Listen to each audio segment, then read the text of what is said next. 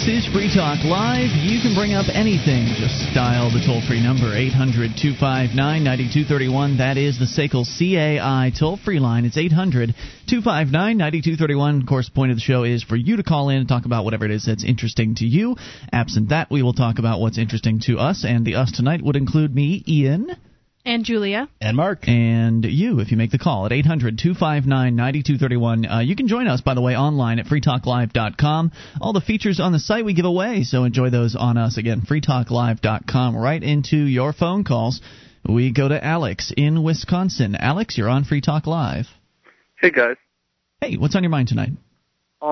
I'm fairly new to the whole concept of the free market, and I've gradually been understanding more and more, but one thing that I've particularly had trouble with, and I thought I'd call and see if you guys could help clarify and help me understand it more, is the idea of how, I don't know if justice is the right word, but how a penalty-type system would work for something like, say someone commits murder. It's an excellent question. I understand the concept of restitution if someone steals, and that, to me, is more straightforward, but something like murder doesn't seem like it has such a simple answer. No, it certainly does not. Obviously, putting a price tag on somebody's life would be a very difficult thing to do. Certainly, you could argue that no price would be high enough. However, that's generally how it's been done in the history of man. What do you mean? Well, there's been a price. Essentially, people were, for one, it's called Wehrgeld was the German system. But at some point or another, you had to support either the family, or you had to compensate in some way if you killed somebody, even accidentally. It would. I think that I don't know. I mean, it would seem to me that you would penalize someone for murdering someone as opposed to negligently killing them. But I would think so. And, well, today, though, the compensation is virtually non-existent in most murder cases. Yep. The victim is dead, and the family of the victim and the loved ones of the victim they have to go without. In fact, not only do they have to go without any form of compensation from the actual killer. I mean, and by the way, we're also presuming the crime has been solved here. We also should point out that the police, as I'm sure they do their best. I'm sure they really do their best to try to solve crimes like that. The reality, of course, is that I think it's something like 80% of murders go unsolved, something like that. It's shockingly high. So presuming that they have got the right guy, and presuming they go through the trial and he is found guilty, then he sits and rots in a prison cell, and nothing is ever done to make the individuals who are the victims, the tangential victims to the situation, as whole as they possibly can be. Will they ever be completely whole? No way. The loved one, that the person they loved, was taken away from them.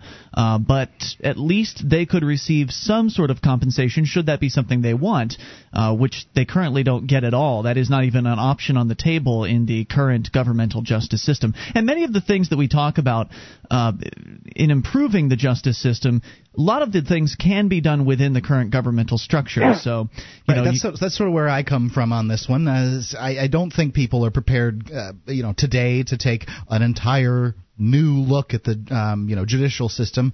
It's one of the It's the longest, historically longest running thing that we have in America. Our system's very similar to the common law systems that came up about 1,000 years ago. So, I mean, it's just sort of evolved, and I don't know how it is that people would adapt to something entirely new like free market justice. But I do think that we really could look at restitution as to victims as opposed to just punishing people by putting them in prison, which only enriches the state and victimizes the victim twice because they have to pay for these people to be in prison through taxes. So how do you feel about all that? I still don't know. That's just a really hard thing for me to get around, because for a long time I've always been against these pointless laws that put people in prison that I pay for, like the drug laws or just stupid things like that. Okay.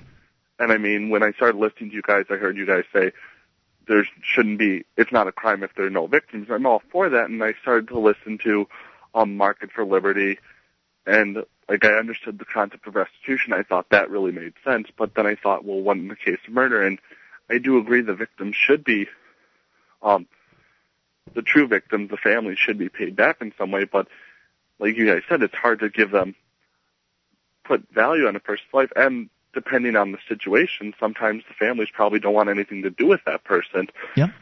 But at the same time, I don't think it's necessarily right for us to just say, well, you killed someone, so an eye for an eye, we're taking your life.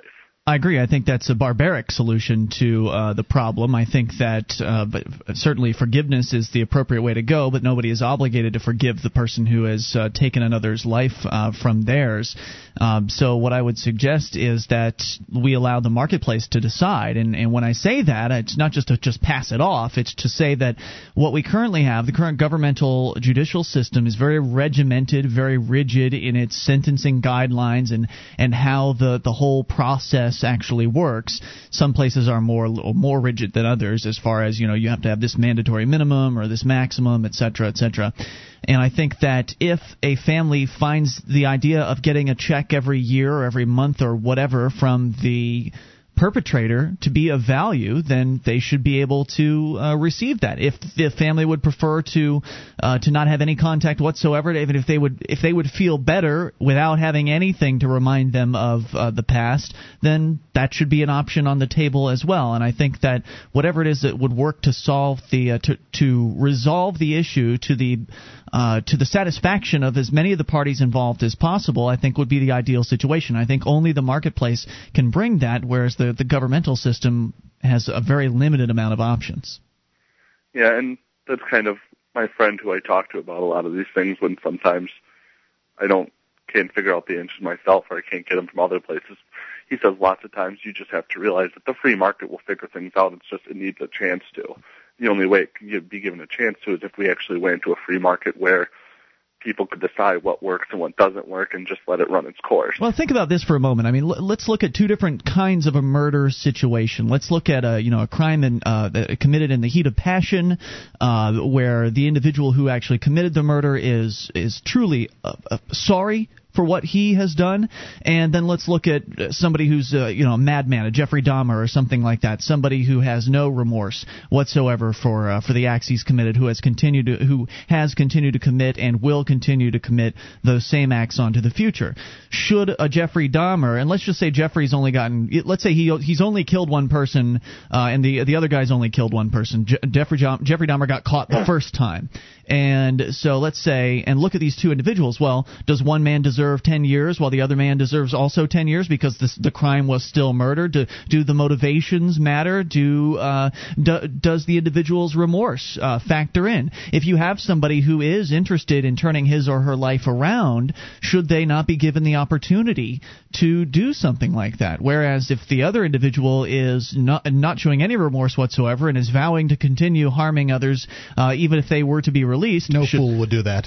Well, certainly they wouldn't do that, but should that person be released? Should that person it's a tough question, but I think there is a difference between the two, and I think that, again, having the flexibility to deal with each individual circumstance as it comes up is the only thing that is something you can get only from the marketplace. And the government, even though they try to continue to expand the laws, they continue to write down whenever any new instance of a crime being committed happens that doesn't fit the current written down law paradigm, they attempt to expand out the law to include that particular instance, but it never can cover everything. It can never cover all of the bases. It can never cover all of the possible circumstances, and it can never address them all to the maximum extent they should be addressed. So I think that the marketplace would solve that.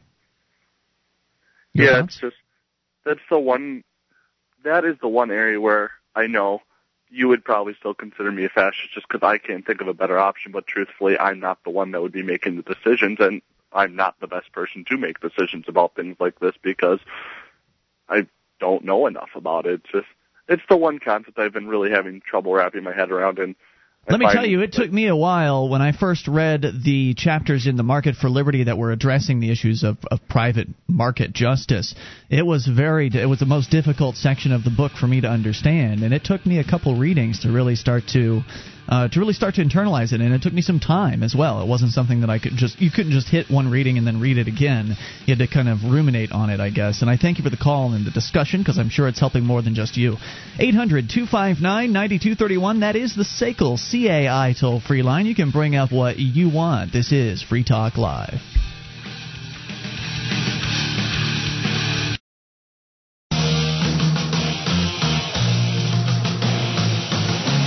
This is Free Talk Live. You can bring up what you want. Just dial the toll-free number at 800-259-9231. That is the SACL CAI toll-free line.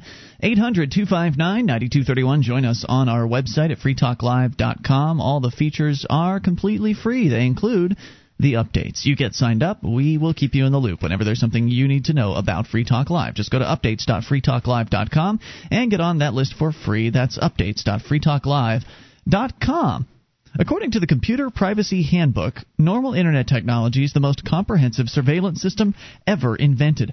Put a stop to email snooping with an easy-to-use email alternative from privacyharbor.com. Because normal email is not secure, that's privacyharbor.com. As we continue taking your phone calls here, let's talk to Jason in California. Jason, you're on Free Talk Live. Hey, how's it going? Jason, what's on your mind tonight? A couple things. First one, what do you guys think about the White House taking over the census? I'm not sure I've heard about it yet.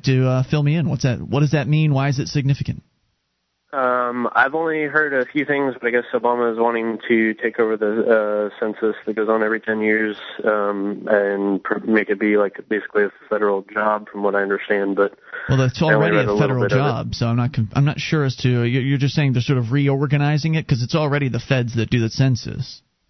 Gotcha. Yeah, I don't know. I only read like a small paragraph on it, and I'll have to look more into it. Has anybody else heard about this? It could be just speculating that maybe they intend to do a rolling census as opposed to a They already have a census. Annual? They already have a census that continues on. It's not the census as constitutionally mandated, but it is a census that continues on throughout the 10-year period. So they sort of already had that. Anyway, just curious as to what that was all about. And anything else on your mind tonight, Jason? Yeah, the other one was how Facebook was was trying to get people to sign the new term of use agreement, and it being a pretty good example for free markets because a lot of people were complaining about it and they backed down. So what were in these new terms that were worthy of complaining? Basically, it wasn't very privacy friendly. It said that if you wanted to delete your account, they owned the rights to what you posted, and they could do with it what they choose, including sub-licensing and other things like that. Yeah, I mean, that's certainly an interesting example of how consumers complaining about the service they're receiving results in the service provider, in this case, listening and actually doing something about it. And that's kind of the difference between, a Facebook and an old dinosaur like an RIAA. Facebook hears the consumers saying, we want this or we don't appreciate this, and they are responding, whereas these old guys like the RIAA or the MPAA, I'm just to name two examples of old behemoth organizations, hear their consumers saying, hey, we want more stuff that we don't have to pay for, and they are not responding. They are instead choosing to lash out in violence against their consumers. Yeah, they'll thrash around for another decade and then they'll disappear. But when you look at the government, when 90%, 99% of the people responded as far as the bailout, the first one, bailout part one, people responded and said no, we don't want this. Yep. And what did they get? They did it anyway because you need this. So now people are forced to pay. So the government's even a worse model than the MPAA or the RIAA. No doubt about it. Hey, thanks for the call tonight. Appreciate hearing from you, Jason. 800-259-9231. That is the SACL CAI toll-free line. Let's talk to Liberty in New Hampshire. Liberty, you're on Free Talk Live. Is this me, Ian? Hello. Is this Libertine or Liberty? It's Libertine. Libertine. What is on your mind tonight? Well, you had asked me to call about the trial that happened today. Oh, excellent. I was a little confused because it said here in the show preps or the show screening that you had a baby today. Oh, maybe you need to take another call because I definitely didn't have a baby. That's why I didn't think it was you because they screened you as Liberty in New Hampshire. Okay, so let's set our listeners up with what went down today. You had gone to court here in New Hampshire based on a open container charge. Was that what it was? That's right, transporting alcoholic beverages. You were in the car with another activist, Mike Barsky, up here and traveling from one point to another. I guess you did have some sort of an alcoholic beverage with you, which, of Absolutely. course, was harming no one. You were the passenger in the car. Obviously, if you're a passenger in the car, there is no risk whatsoever to having an alcoholic beverage with you. I guess the idea there is that if the driver might be want to drink so bad that they could just reach over and take a sip, maybe. I don't know what it is. It doesn't make any sense. It's just an absurd prohibition, and they pulled Mike over for whatever reason. You happened to be there. You got caught up in it. At the time, it was your first real encounter with New Hampshire law enforcement. You're a Free State Project member. You moved here as part of this movement of hundreds of people, thousands soon, coming here to New Hampshire in order to get active for liberty. And so being your first interaction with the police, things were relatively tense. You were nervous, as I understood it, and maybe you let them know a little more than you might have should have let them know. They asked you some questions that you answered that maybe, in retrospect, hindsight being 2020, you probably would have preferred to not have answered that way. But all that said, it all ended up working out pretty well for you today, Libertine. Share with us what you have to share about this trial today. Well, I want to go back about being nervous. This was actually one of the few times where I had an encounter with a cop where I wasn't. Really? Yes, it was quite unusual. I did offer information, which in retrospect I wish I hadn't. But as you mentioned, in the end, it ended up working out well. Well, I apologize for putting words into your mouth. I guess when I figured there was an encounter with a cop in which you spoke too much, I figured it was nerves that would have allowed that to happen. But in fact, you were actually feeling too comfortable, perhaps, that allowed you to speak a little more than you might have expected to. Well, I think that moving to the Free State Project and being around people has really been an educational experience. And, of course, I could go into a lot of that. I tend to be very honest, and I was raised to tell the truth, and when people ask me questions, give them answers. I'm beginning to see that is not always the most appropriate thing to do, especially when encountered with law enforcement officials. I agree. However, I'd like to interject something, and that is that telling the truth is a great idea. However, Absolutely. Giving answers does not necessarily have to mean that you lie. I guess what I mean by that is that the counter to telling truth is not necessarily to lie. It could simply be to omit the truth. So you're absolutely right, and I didn't mean to infer that. What I did mean is that perhaps I didn't need to answer the questions at all. Yes, there is no obligation to answer any questions from any government bureaucrats at any time. Obviously, they are men with guns, so they are intimidating in many cases. But as you were saying, you were not intimidated by these men. No, and there were three of them. We ended up with three very beefy cops, and they were intimidating. So you were not arrested that night. They gave you a citation, set a court date. A summons, yes. A summons, and then you went to that particular hearing, pled, I presume, not guilty? Correct. And then they scheduled the actual trial for today. So if you'll hang on, I want to bring you back, and we'll talk more about what occurred today. In the same courtroom, I might add, that a couple of activists were recently arrested in Milford District Court here in New Hampshire. The same judge, I presume. We'll find out all the details here in a few moments as to what went down with Libertine's trial today here in New Hampshire at 800-259-9231. It's another activist success story coming up in moments. Peter Schiff on the economy. We're broke. This is not just a financial crisis. This is an economic collapse. The government is trying to interfere with the free market. All the government can do is create inflation. The government doesn't have any money. They're going to print it. Doesn't matter if you get your money out of the bank, but then you take it to the grocery store and you can't buy anything. We're going to die from the cure, not the disease. The change that we need is less government. It's less interference. We're just going to get more of the same, only worse. Schiffbomb.com, February 21st. Paid for by PEAC PAC. Not authorized by any candidate or candidates committee. This is Free Talk Live. It's your show. If you dial in and take control of the airwaves, toll free at 800-259-9231. That is the SACL CAI toll-free line. And it's Ian here with you. And Julia. And Mark. And you can join us online at freetalklive.com. The features are free, so enjoy those on us. Again, freetalklive.com. Features including the wiki with over 1,800 pages created by listeners just like you. You can go to wiki.freetalklive.com. Get interactive for free. WIKI, wiki.freetalklive.com. With toosmall4me.com, that's the numeral 2, small, the numeral 4, me.com. You can clean out unwanted or unused kids' items from your home, save some money by grabbing donated items, take advantage of the coupons and freebies, and all the features on the site are absolutely free. It's toosmall4me.com. All right, we continue with your phone calls and return to Libertine, calling from New Hampshire. Libertine is a Free State Project member, moved here from, I believe it was Hawaii. Yes.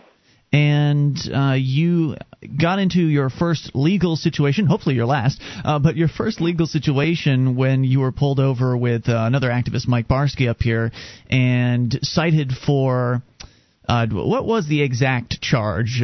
Open container or something or other? Transporting alcoholic beverages. Oh, so it wasn't open container. Transporting. Wait.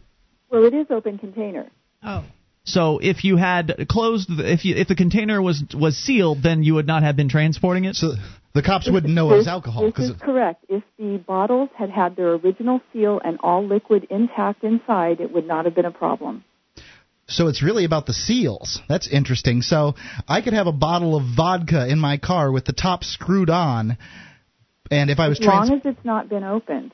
But if it has been opened, say I've decided that it's over at a friend's house for a party. I load up my little bar gear for the party. Mm-hmm. Once that top's been opened, I am now transporting an alcoholic beverage. Open container. Unless you put it in the trunk of the car. Exactly. Okay. Right. Well, that's a crappy deal for people that drive trucks without a trunk. What do they do in that case? I think you would just have to put it like in the back, or I mean, could you put it if like you had a little truck? Could you put it behind and like under the seat? I mean, would that be considered your trunk or? If it's reachable by anybody in the passenger section of the car, it is illegal. Clearly, you've done your research on this. Is this a misdemeanor charge? It was not a misdemeanor. It was a, I'm sorry, I'm not coming up Usually with the there's word. A violation, a misdemeanor? It was a violation. A violation, okay, interesting. Mm-hmm. So therefore, that's kind of neat to know, at least, that in New Hampshire, if you're driving with an open container, there's no jail time. Because violations, there's no jail time for those. Of course, if you don't pay the fine, they could theoretically put you in jail. But you went to court over this today at Milford District Court, which was a court that really had some bad things to be said about it recently, as the bailiffs there assaulted some of our activists recently. They arrested them, a couple of them, for just the most asinine of reasons. But yet today you got a relatively decent response out of the judge at that court going to your trial today for this open container charge. Why don't you paint the picture for us? What happened today? The first thing that happened was she left me for the very, very end. And so the only people, that was interesting. The only people in the courtroom was myself and everybody that came. I don't know if you want them listed. No, that's all right. Okay. Great activists, all of them, I'm sure. Fantastic. It was a great support system, I've got to say. Quick question before you go on. Just to make sure it wasn't, was it an alphabetical thing, or was it total by chance that they happened to schedule for the end? I mean, does your last name start with Z? No, it does not. Okay. So then, this is kind of something that we've observed has happened in the past, is that if they don't want the regular folk to see how they treat the activists, they will schedule the activists for the end of the day, and that's what they did with you. Well, my name was when she called out the list of trials, my name was second. But when the trials actually took place, I was the very last one. Okay. So what happened? The first thing that happened was that I was called forward, and then the police officer was asked to the stand and sworn in, and then he gave his testimony. And that's where I got absolutely blown away, as Kat said, because he began to lie. Mm-hmm. And honestly, this being my first experience, I couldn't believe that this man was under oath and lying. What kind of lies was he telling? Just give me a couple examples. He said that I called him rude, and that was the actual word that came out of my mouth on 3 separate occasions, when in fact I never said that. He said that he demanded that I return to the car 3 times, and that I refused, when in fact, when he asked me to return to the car, I did, again, being very compliant. He said that he demanded that I get out of the car so that he could get the beer bottles out, when in fact he asked me to reach in and get them for him. Huh. He then also said that I refused to unlock the driver's side door after I refused to get out of the car when he asked me to, when he tried to go around to the other side to get the bottles out. So he contradicted himself as well. Interesting. Yes. So he's just trying to paint a picture of you as being a bad person, somebody who is unruly and unreasonable, when, of course, none of that, even if it were true, actually has to do with the actual charge, which is having an open container of alcohol. Exactly, and this is where I think he made his mistake. He had an open and shut case, which was what the prosecutor told me when I went to my arraignment. He said, we don't have any problem with this. You had the open bottles, the 2 open bottles in the car. You admitted to drinking the alcohol. In fact, minutes before you were pulled over, it's open and shut. So I don't understand why he did what he did. And the first thing is, he also went into great detail about Mike Barsky and began to tell the entire story. And I think he was talking for almost 5 to 7 minutes before the judge realized that Mike was in the courtroom and was hearing all this.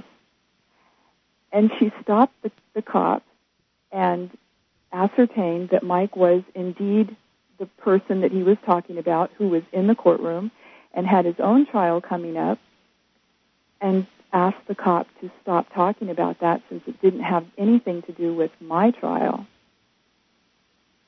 So where did it go from there? Was that pretty much their prosecution? Did you mount a defense, or no, you pretty much just... So what he did was he continued to talk, and after he was finished, the prosecutor got up and questioned him extensively and did his best to make sure that everybody there was aware that this was a very well-trained police officer, that he had gone through specific training in detecting alcohol in a vehicle and on breath, and that he was doing his job correctly. At that point, because I was blown away by all the lies that had taken place, when it was my turn, I spoke directly to the judge and asked her, what do I do since he has obviously said things that are untrue? And she detailed out for me that I could question him at that time, and then I could take the stand and tell my story. I talked with her for a few minutes because I knew I didn't want to take the stand. Mm-hmm. And it took me a few minutes and some of her coaching to understand how to ask questions while giving information at the same time. And so by posing my questions with information, I was able to tell what was the truth. So you could sort of state what you believe to be the truth and then ask something like, is that correct? Or what was I'll give you an example. Yeah. He said that when he came up to the car on Mike's side, despite the fact that he also stated the window was only open 1 inch, he smelled alcohol emanating from the car. Now, there were 2 open beer bottles. One was empty and one had maybe a 1/4 inch of alcohol in it. He stated that when he came up and approached me when I was sitting in the car, that alcohol was coming off my breath and my eyes were watery. All right, we'll come back with more here with Libertine, one of the activists here in New Hampshire, the rest of her trial, and your thoughts about whatever you want at 800-259-9231. How did it all turn out? We'll find out in moments. This is Free Talk Live. You can bring up whatever you want via the toll-free number at 800-259-9231. That's the SACL CAI toll-free line, and it's Ian here with you. And Julia. And Mark. And you can join us online at freetalklive.com. All the features are completely free, so enjoy those on us. Again, that's freetalklive.com. And if you like this show and you want to help support Free Talk Live, you can become a Free Talk Live amplifier for as little as $3 a month. We take that money in and reinvest it into the show. So head over to amp.freetalklive.com to get on board with the AMP program. You get access to perks like the AMP-only call-in lines, chat room, forum, and more.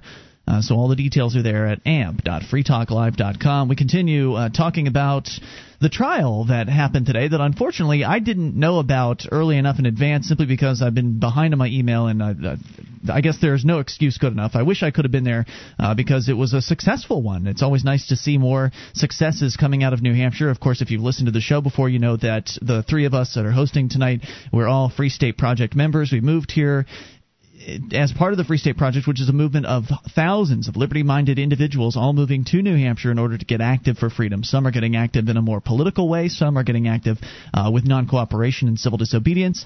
And, of course, all the while, inevitably, some people are going to get picked off by the state for various different charges in the realm of activism. If you're doing activism, it's sticking your head above water to some extent, and inevitably some people are going to be targeted.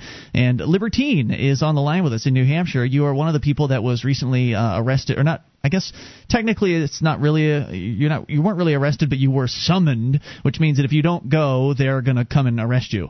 So it's sort of like technically an arrest, but not in the same way that most people think of it. Anyway, you went to trial for an open container situation, and the cop got up, he testified, tried to make you look like a bad person. He lied during his testimony, and then you were giving us an example of a way that you figured out a way to actually tell your side of the story without taking the stand by essentially stating facts and turning them into questions, and you were giving us one example of that.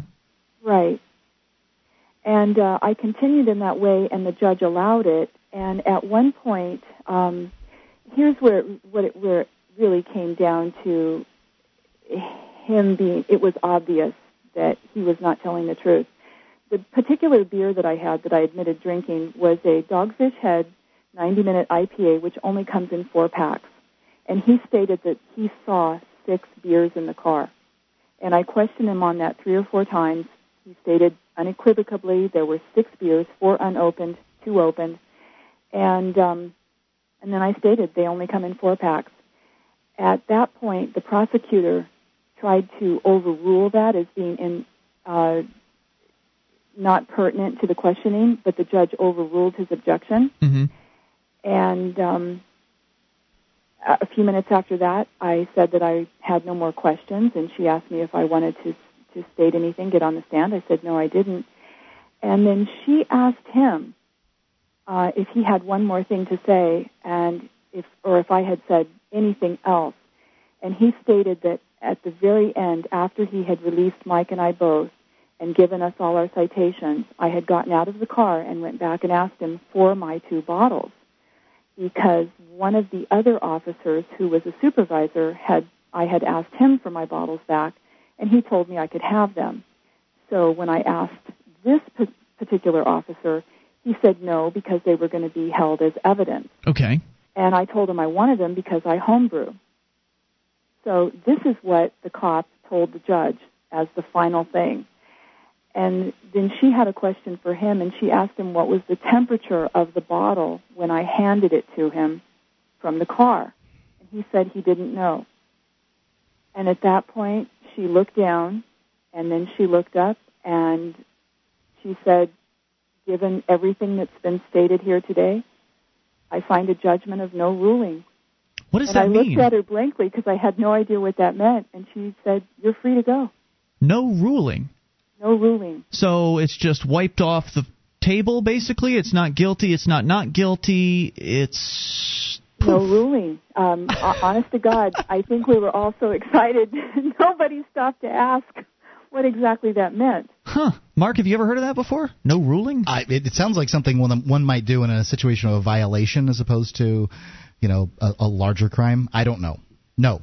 Very interesting. So you were able to walk out at that point, and presumably they won't be bothering you with this again. presumably, now the interesting thing was, at that point, Mike went up to ask her about videotaping at his trial, which is upcoming, and I remembered my beer bottle, which was in plain view on the desk there, and when he was done, I asked her, may I please have my beer bottle back? And she said, absolutely, and handed it to me. And was this the very large judge that was also the same one for Mike's hearing earlier? Yes. Interesting. Same one. Well, I'm glad it worked out so well for you, and congratulations on your success. I hope we continue to have more of them. I hope that as the police continue, as they will, to arrest people for nonviolent, peaceful, so-called crimes like having an open container, or in Andrew Carroll's case, possession of marijuana, or whatever the so-called crime might be. Hopefully, as they continue to bring these cases in front of judges, and judges continue to reject them because they've come to understand that they're going to face some major heat from the activist community if they don't start rejecting these things, then eventually that'll lead to the police stopping doing the arrests in the first place, and then maybe we can actually have a little bit more freedom. I hope so. Thank you. I was very much prepared to not pay the fine. Oh, great. And go to jail. And but it never even came to that. I was very surprised that didn't happen. So congratulations again, and thank you for the call tonight, Libertine. It was great hearing from you. Always best to hear the story from the lips of those who experienced it. And we've got another activist on the line who was part of the experience today. Mike Barsky is on the line, on the AMP line in New Hampshire. Hey, how y'all doing? Hey, Mike. I just wanted to talk about something else that I found interesting about this trial that happened today. I mean, I think it was great that Libertine got released. My personal opinion about no finding, it means that there wasn't enough evidence to make a ruling, so that possibly if they find new evidence, i.e., if I screw up in my trial and they get some new information, they might go after her again. I doubt it, but I think that might be what it means. Interesting. But two things about this trial today, and one, I'm going to have to pay attention to every time I go to a trial for a court from now on. They were just ringing in money, and we did some rough with their fines that they were assessing. And right, because you sat through the entire day before they actually had her trial. Day. Right, and today we did some rough calculations, and we estimated how many employees were working there: the judge, the cops, the bailiffs, the clerks, and we guessed how much money they make, and the public prosecutor or the public defender, and we also did a rough calculation of how much money they earned in the state in fines, and they took in roughly $5,000 in 1 hour. Wow! And they probably spent about $2,000 that day for employees. For all the employees in the overhead, yeah. Right. Well, no, not the overhead. We didn't even consider the infrastructure, just the employees. So it's just ridiculous how much money they're raking in. And you're talking about people with what were some of the other so-called crimes that you saw happen today? Was it mostly drug possession and alcohol? No. Today was mostly victimless. There were a lot of drug possession is victimless. Oh, all right, you're right. Yeah. There was a lot of driving without registration, driving under suspended license. There were 3 thefts in there, but there were a lot of actual victimless ones. So people were getting multi-$100 fines typically, would you say? Yeah, I think the cheapest fine was $100, and there was some mention. The judge mentioned an amount of $500,000 for one person, but I think we must have misheard that. Yeah, probably. And otherwise the largest fine was like $2,000 or something. So what was your other observation from today? The other observation is actually, I think, very positive. And this is today was the first time I'd ever heard in court a judge issuing sentences which consisted of fine and possibly jail time and restitution to the victim. I heard a number of trials. Actually, it was the 3 theft trials, or maybe there were 4, that the judge said, here's your fines, here's what I find you guilty, here are the fines, and you must pay this amount to the person you stole from or to the company you stole from. That's good to hear. Yeah. Hey, here's another question for you. While you were there, I know there were at least a handful of activists that came out today. Did the activist crowd stand for this particular judge? Oh, that's interesting, and I'll also add a fact to this. No, we did not stand. There was one point where the judge called a recess before Libertine's trial, of course, just to make us all wait longer. And when the judge was walking out, the bailiff said, please stand. All of us activists were the only ones left in the room, and none of us stood, and nothing happened about it. Great. But I'm also going to add that Lauren Canario was one of the activists there, and she she had taken off her pants and worn, her shirt and long underwear when walking through the metal detector because she didn't want to have any rivets or anything make the thing buzz. Right, because last time she was there, they wouldn't let her through because she refused to allow herself to be patted down and go through essentially the commands that they were attempting to give her. So very interesting approach on her part. Mike, thanks for sharing tonight, and good luck next week because your trial in the same court is happening next week. I hope to make it out for that, sir. Thanks, dude. 800-259-9231. Hour number 2 is coming up. Activist success here in New Hampshire. Hopefully it will continue, and it can with your help. More on the way. This is Free Talk Live. With your help, we can spread the message of liberty around the world. Consider becoming a Free Talk Live amplifier for just $3 a month now at amp.freetalklive.com. If you can't afford it, keep enjoying us for free. If you can spare the $3, visit amp.freetalklive.com.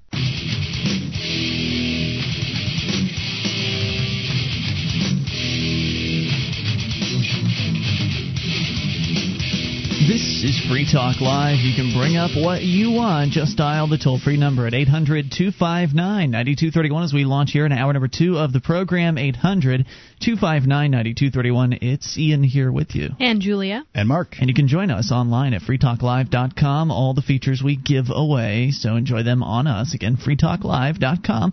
Go right back into your phone calls and then to an email from Mexico. First, we go to Dave in Athens, Ohio. You're on Free Talk Live, Dave, and listening to WAIS. Hello, Dave. Dave in Athens, going once. Dave in Athens. Can you hear me? Hey, Dave. Hey, I was the victim of a crime once, a victim crime. Thank goodness it was only once. What was it? Yeah, it was a battery. The guy only got a year in prison. Now, okay, I got to clarify something. What is the difference between assault and battery? Assault is if I pull my hand back at you and threaten you to hit you, that's assault. But if I actually hit you, that's battery. Is that true? That's the common definitions of them, and it's true in most places. However, they use the terminology depending on, however they want. So an assault doesn't necessarily have to involve touching another person? An assault is a threat, bodily harm. Interesting. Yes. And the guy was already on parole for another crime, and he only got a year. And now I have a restraining order against him. Mm-hmm. Did you actually get anything as far as restitution is concerned? No, I didn't. How does that make you feel? It made me beyond angry.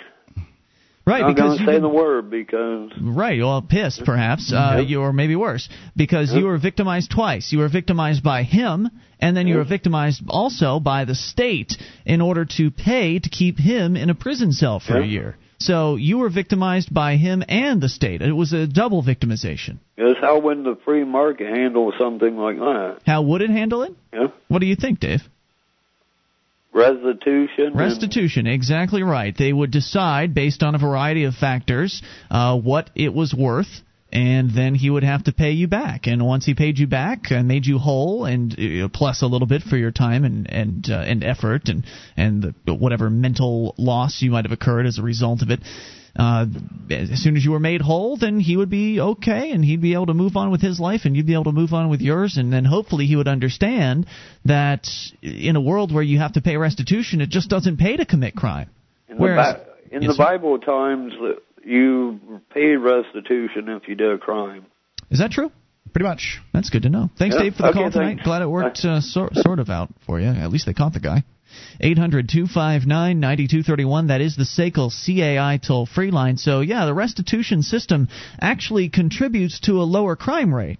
I mean, besides all of the other changes we can make to the justice system, obviously ending the whole concept of a victimless crime, ending the war on drugs, all of that would go a long way to reducing violent crime. But also, having a system of restitution would reduce crime because the criminals would know in advance that if they commit the crime and get caught, they've got to pay back. Whereas today, if you go out and you commit enough robberies, you rob enough banks, or you do enough crime and you manage to sock away, let's say you're a criminal that actually saves the money that you're getting through all of your criminal activity, you manage to sock away enough of it, even if you get busted for the most recent crime, if you spend a year in jail and you've socked all of your profits away from the crime, then you've you come out and you've got some money left. I don't know any criminals like that.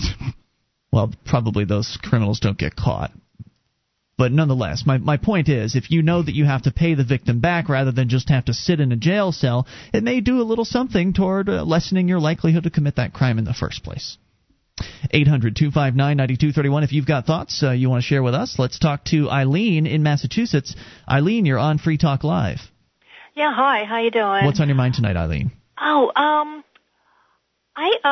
found something on the Internet last week, and it was a news item in the Bismarck Tribune, which is Bismarck, North Dakota. Okay. Basically, it's one of these real boring, kind of obligatory news items that they stick in the newspaper, just sort of announcing all of the items that are going to be on the slate for that week in the North Dakota legislature. Okay. And there's lots of things that were on the slate last week, including legislation concerning black-tailed prairie dogs and breastfeeding in public and things like that. And one of them was for Thursday, the 12th of February, they were going to discuss the North American Union. Okay, what about it? Well, I was just kind of stunned because I've been hearing forever that that's just an urban legend, and yet the North Dakota legislature is officially recognizing it in their session. Well, I wouldn't say that it's an urban legend necessarily. There's certainly people that are in positions of power in Washington that would have an interest in expanding their realm, in expanding the amount of bureaucrats they have underneath them, and expanding to the rest of the North American continent would be something they'd be interested in. How many steps have been taken toward it? I'm not sure. I know that there is the Securities and Prosperities Partnership at the national level, which is some sort of initial phase in that whole process. Will that ever come to fruition? I don't know. It's certainly a possibility that it will. And what was the North Dakota legislature talking about? I'm not sure. Maybe they were talking about opposing the North American Union. Who knows? And actually, that's exactly what it is. It was a measure. It was a House concurrent resolution in which they want the North Dakota legislature when they send their representatives to Washington to oppose it in Congress.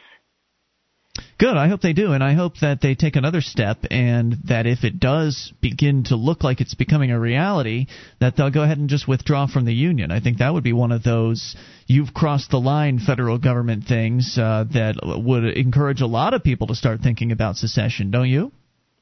Perhaps. I just generally find that the whole North American Union thing, it's in the realm of pretty much urban legend, and it's flying under the radar. And yet here we have, what's his name? It says here it's Representative Dan Ruby. He's a Republican in North Dakota. He's the one who, I believe, I don't know if he drafted the bill or if he's representing the bill in the North Dakota legislature. But I mean, it's like, no, it doesn't exist. And well, what's that? Behind the curtain? Oh, that's nothing. And that's kind of what I feel like is going on here. And NAFTA was not a big deal. At least I don't think it was a big deal. And NAFTA is all. We're all down and groovy with that, right? And yet the North American Union is just being kept more quiet, and I'm a little annoyed by it. Well, I appreciate your observations, and thanks for calling in to tell us what you saw and what you experienced. Thank you for the call tonight. 800-259-9231 is the number. What do you guys think? Is this North American Union thing, is it a possible reality here? I don't know. Bugbear, that's the word that comes to mind. What's that mean? Phantom. I'm not interested in joining any North American Union, not interested in New Hampshire or the United States joining any of those things. However, there's a lot of really bad things going on in Washington, D.C. that are way right out in the open. They're jamming through stimulus bills and buying up banks and just doing all kinds of crap. Bailing out losers with mortgages. That's absolutely true. Keeping old dinosaur auto companies afloat. Yeah. When to some extent, I'm not saying it's an urban legend. I don't know. Just like you said, there's some evidence for it out there, but it's really not the most important thing to me right now. And if I'd run across it, maybe I would call in just like that. But Well,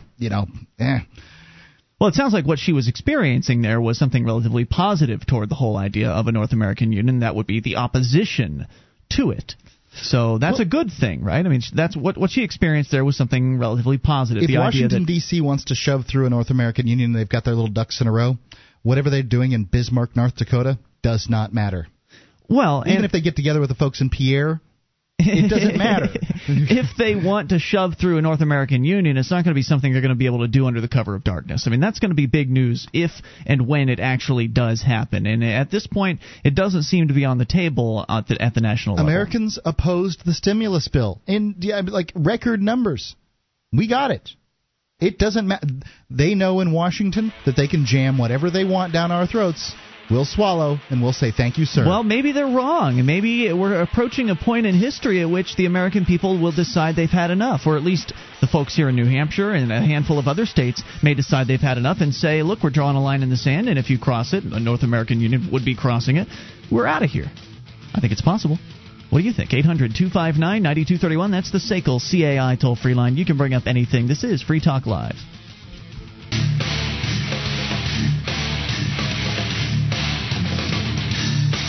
This is Free Talk Live. You can bring up what you want. Just dial the toll-free number at 800-259-9231. That is the SACL CAI toll-free line, 800-259-9231. And it is Ian here with you. And Julia. And Mark. You can join us online at freetalklive.com. All the features on the site we give away, including the shrine of female listeners, dozens of ladies who sent us their validated photo to prove they listen to the show.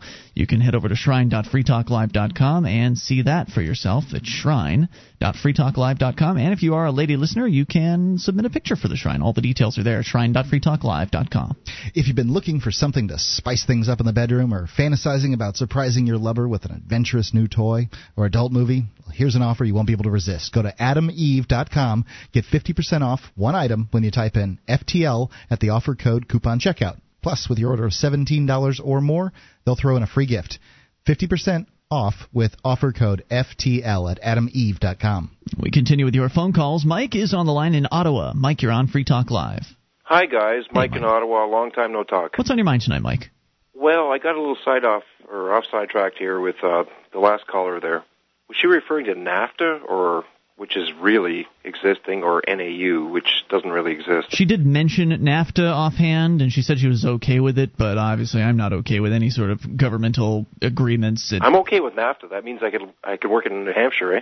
NAFTA is some sort of North American free trade agreement, and whenever the government has any sort of agreement that says free trade, it usually means it's thousands of pages long and has nothing to do with free trade whatsoever. So It's some sort of protectionist document of which I don't know the details. And I don't need to know them. Two little things. I'll be really quick. What you were discussing about assault with one caller? Yes, sir. In Canada, it's the same thing. Assault means I have reasonable belief that you're able to carry out the threat. You send your granny out to fight me? Well, there's no assault. Not assault. You? Yeah, I have reasonable belief you could do it. Okay. Aggravated assault means you actually hit. And so aggravated assault is the same as battery? Yes. Aggravated assault, and this is where it starts getting all mixed up. Aggravated assault is I heft the baseball bat in your direction. It's you had usually intent to hurt me. Yeah, usually not necessarily in an attempt, but I think that would be attempted battery. But assault is still a threat. Generally, no, sir, I don't think you heard me. Intent. You may have missed, but you had intent. Okay, but that would be attempted battery, would it not? Attempted aggravated battery. I agree. Aggravated assault, same thing. You tried to hit. Okay. You just didn't threaten. So what else do you have on your mind tonight? Well, we had this guy in Ottawa today in the blue airplane. You know what I noticed? A few years back, we had the Dalai Lama here. He didn't even garner the same number of spectators as the Dalai Lama did. What guy in a blue airplane are you referring to? Well, I'm sure you know who. No, I don't. Some guy named Barack. Oh, he came to Ottawa, Canada today? Yep. No, what was that all about? Well, he had to shake hands with our Prime Minister and tell him about the economy and the environment while spending $8,000 million of gasoline on airplanes. So you're saying that more people came out for Barack Obama than came out for the No, Dalai? More people came out for Dalai Lama. Oh, good. The Dalai Lama's a hell of a draw, you know. Yeah, I would hope so. He's not as violent a thug as Barack Obama. One last thing before I go. Yes, sir. Do you guys know what the Legion is in Canada? The Legion? No, what is that? It's like a a drinking club for retired soldiers. Okay. The other night I was there. There was 3 Irish guys sitting out front, and they were talking about they've had enough of Canada and the taxes. And the one guy says, maybe we should move to New Hampshire. And the other guy says, live free or die, man. Wow. They were all drunk, yes, but... Weird. Cool. Thanks for the story, man. Okay. Thanks. 800-259-9231. Now, the Dalai Lama, isn't he an ousted king who wishes to return to power, and he kind of makes himself appear to be this peaceful guy that's really in touch with happiness or whatever, but in point of fact, he's really just hungering for power? The Dalai Lama, I believe, is somebody sort of like Mother Teresa, who people really tend to idolize, at least a nice chunk of them, and I believe they feel sorry for him because he lost his land or whatever, but as I understand it, he wasn't... Well, yeah, somebody else took it over, so people feel sorry for him. They say that he deserves it back. But as I understand it, he did not treat his people very well. I mean, he lived great because he was a king, but the land, Tibet, is it Tibet? Tibet, wasn't it? Okay, I don't want to sound stupid, but I don't really know that much about the Dalai Lama. There's a difference between being stupid and uninformed. Okay, well, I don't want to sound uninformed, but I think that it was a very poor and undeveloped country in that, or was it a country, Tibet? I think so. I went to government schools, over there. Yeah, geography. We learned the 50 You don't states. know much less than I might know about it. I mean, honestly, I believe that the Dalai Lama is a title given to a guy who may or may not have ruled Tibet at one point.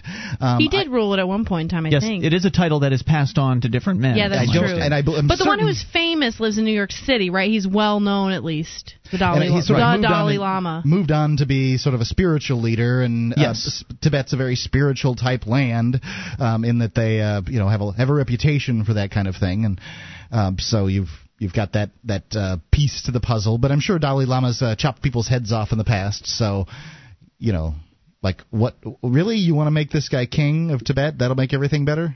Yeah, it'll make his life better. It certainly will. Well, I don't think he's having a bad life right now. I mean, he's published books and he's got huge world renown, so I'm sure he's pretty comfy where he is. He probably really doesn't care about getting Tibet back, whether it happens or not. Yeah.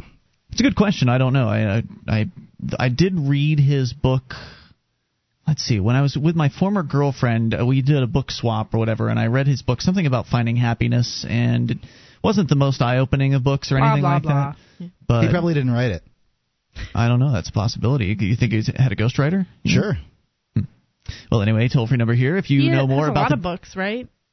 Presumably. If you know more about the Dalai Lama than we do, you're welcome to fill us in on what we don't know at 800-259-9231, because we're talk show hosts. We don't really know what we're talking about. It's a great deal about the Dalai Lama. We don't know. Yeah, exactly. Call in with that if you've got it. 800-259-9231. And in the meantime, we go to the land of Mexico, where we have an emailer. Yep. It says, "Hi, Mark. I'm a podcast listener in Juarez, Mexico. Opening to the ideas of freedom. Stations here, specifically on the border with El Paso, Texas, don't carry your show, and I want to thank you for the podcast that you put on the FTL webpage. I listen to them at work, and they make my workday more easy and enjoyable. I've been having a discussion with some of my friends, and the thing is that I'm defending my right not to vote. So my reason is that even if you vote for a representative, they have some of your that might have some of your political ideas. They may end up making bad decisions for the people that they elected them, and bad decisions that benefit a certain group in power. So my friends tell me if I don't vote, I don't have a right to protest the bad government.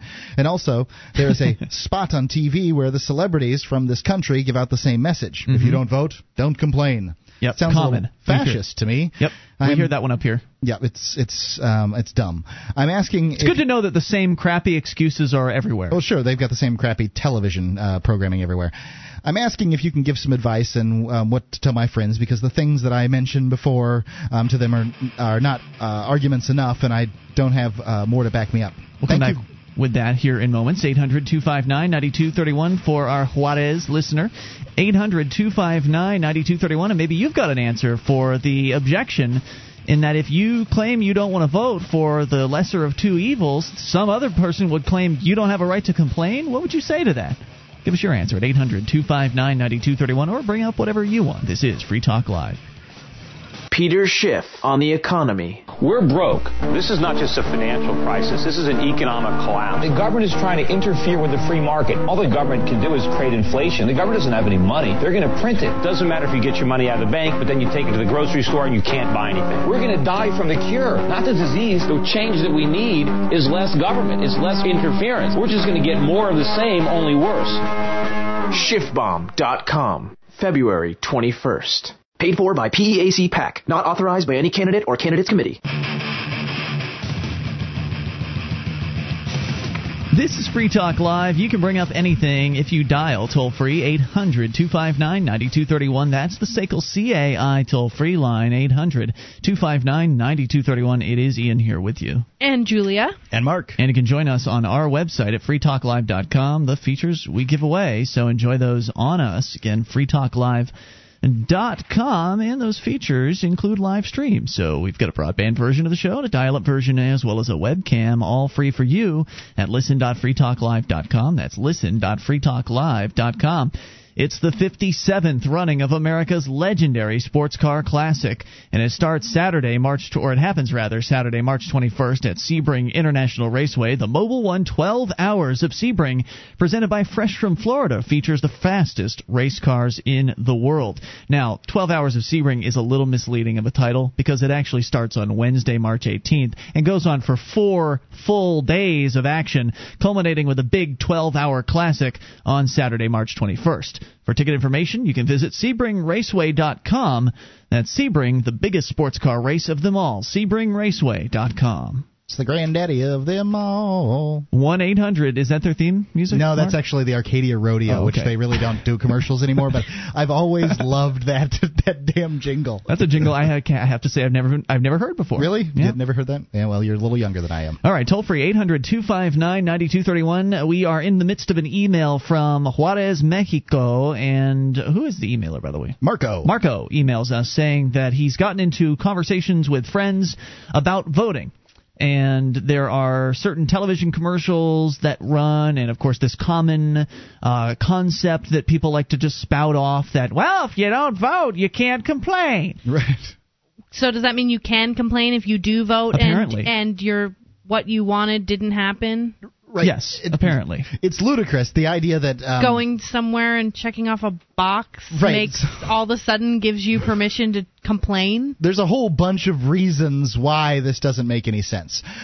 First off, if I go and I vote for my mom for president... or Mickey Mouse. Then you can complain? Then I'm allowed to complain? Because I went there, and I stood in line, and I filled out the ballot. Now I can complain. Right, you could actually go there, stand in the actual voting booth, and then walk out without having actually voted, and no one would really know it. Would you then be able to complain? Right, and then you're also talking about the only person they're really talking about is president, because ask them what the name of their senator is. Name the city council members. Right. Ask them any of those things. They don't know because they didn't know when they walked in, and they picked either a party A or B. Right.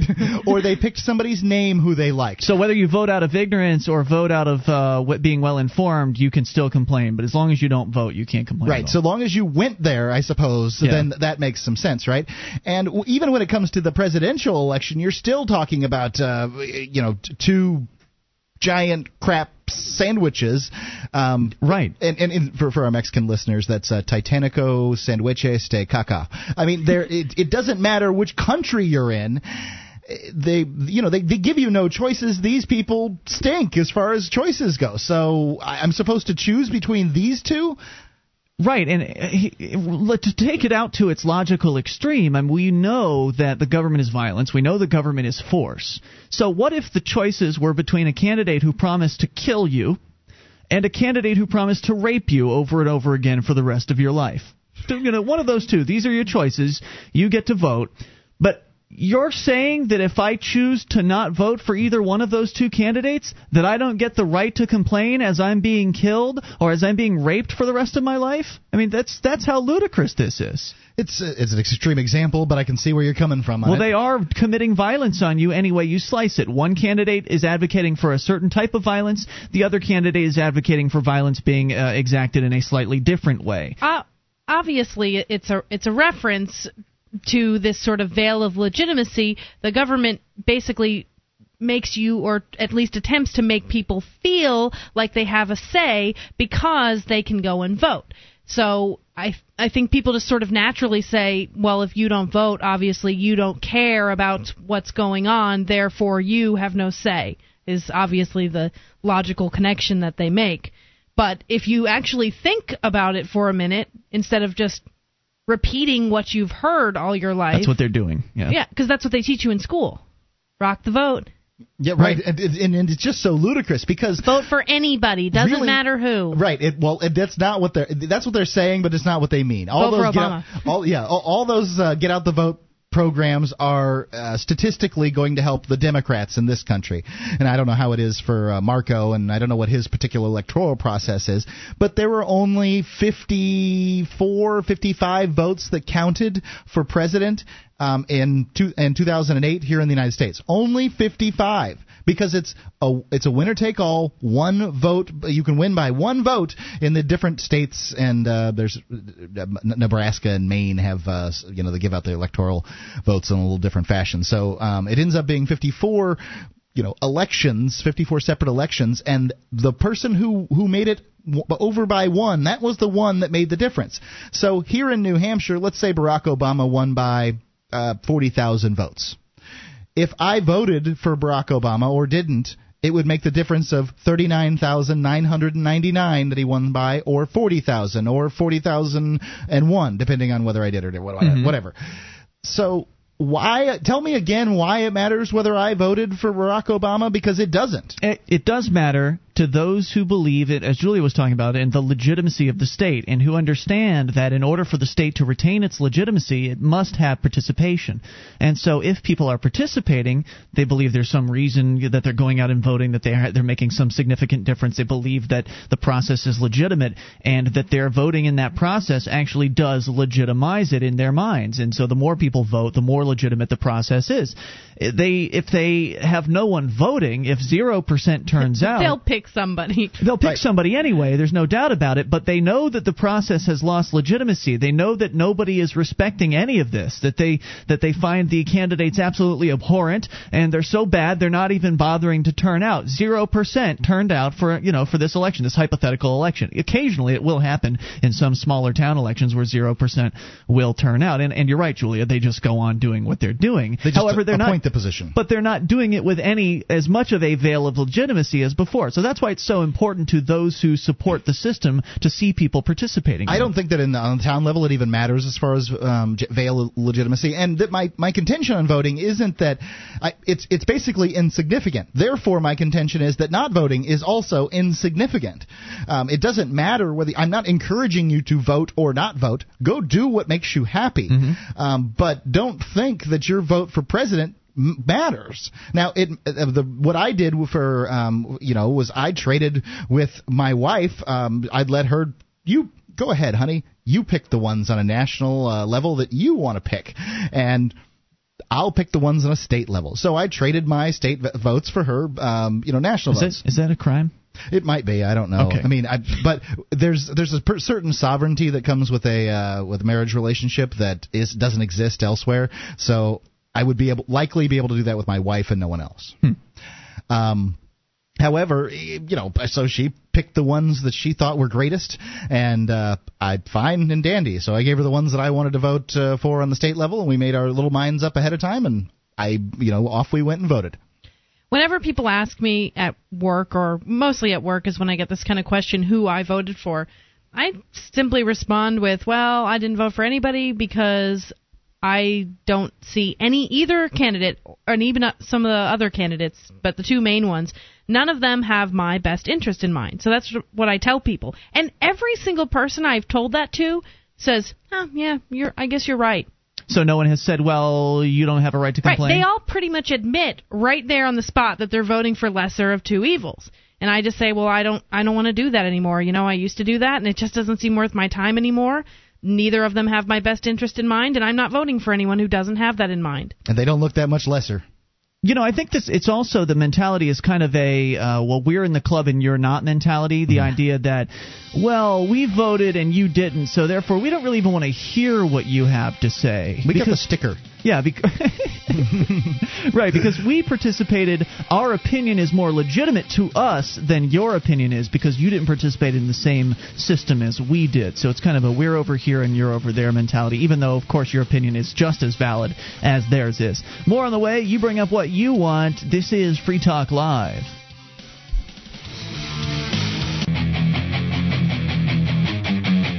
Free Talk Live. 1-800-259-9231. It's your show. Call in and take control. That's at 1-800-259-9231. And while you're at it, go to Amazon.freetalklive.com. Do all your shopping there. They've got dozens of categories, and we get a little percentage of everything that you might buy at Amazon.freetalklive.com. That's right, including the used items as well at Amazon.freetalklive.com. Tonight it's Super Saver shipping, too. Free Super Saver shipping on a whole lot of items. Tonight it's Ian here with you. And Julia. And Mark. As we continue taking your phone calls about whatever you want, if you make them. Guys, do we have more to say on the voting topic, or we pretty much exhaust that thing? I think we did. I've said my piece. All right. Toll-free number here, 800-259-9231. So here's an interesting I'm just thinking about it. As far as being self-righteous for voting is about as pointless as being self-righteous for not voting. There are people on the other side of that coin that think that they're righteous because they haven't voted, and I don't think that there's any righteousness in that. I think that voting is basically a self-defense measure, and I understand why people do it. I just don't think that statistically it matters a whole lot. You can probably do more by donating $50 to the campaign of some local politician that you believe in. As opposed to voting. Yes.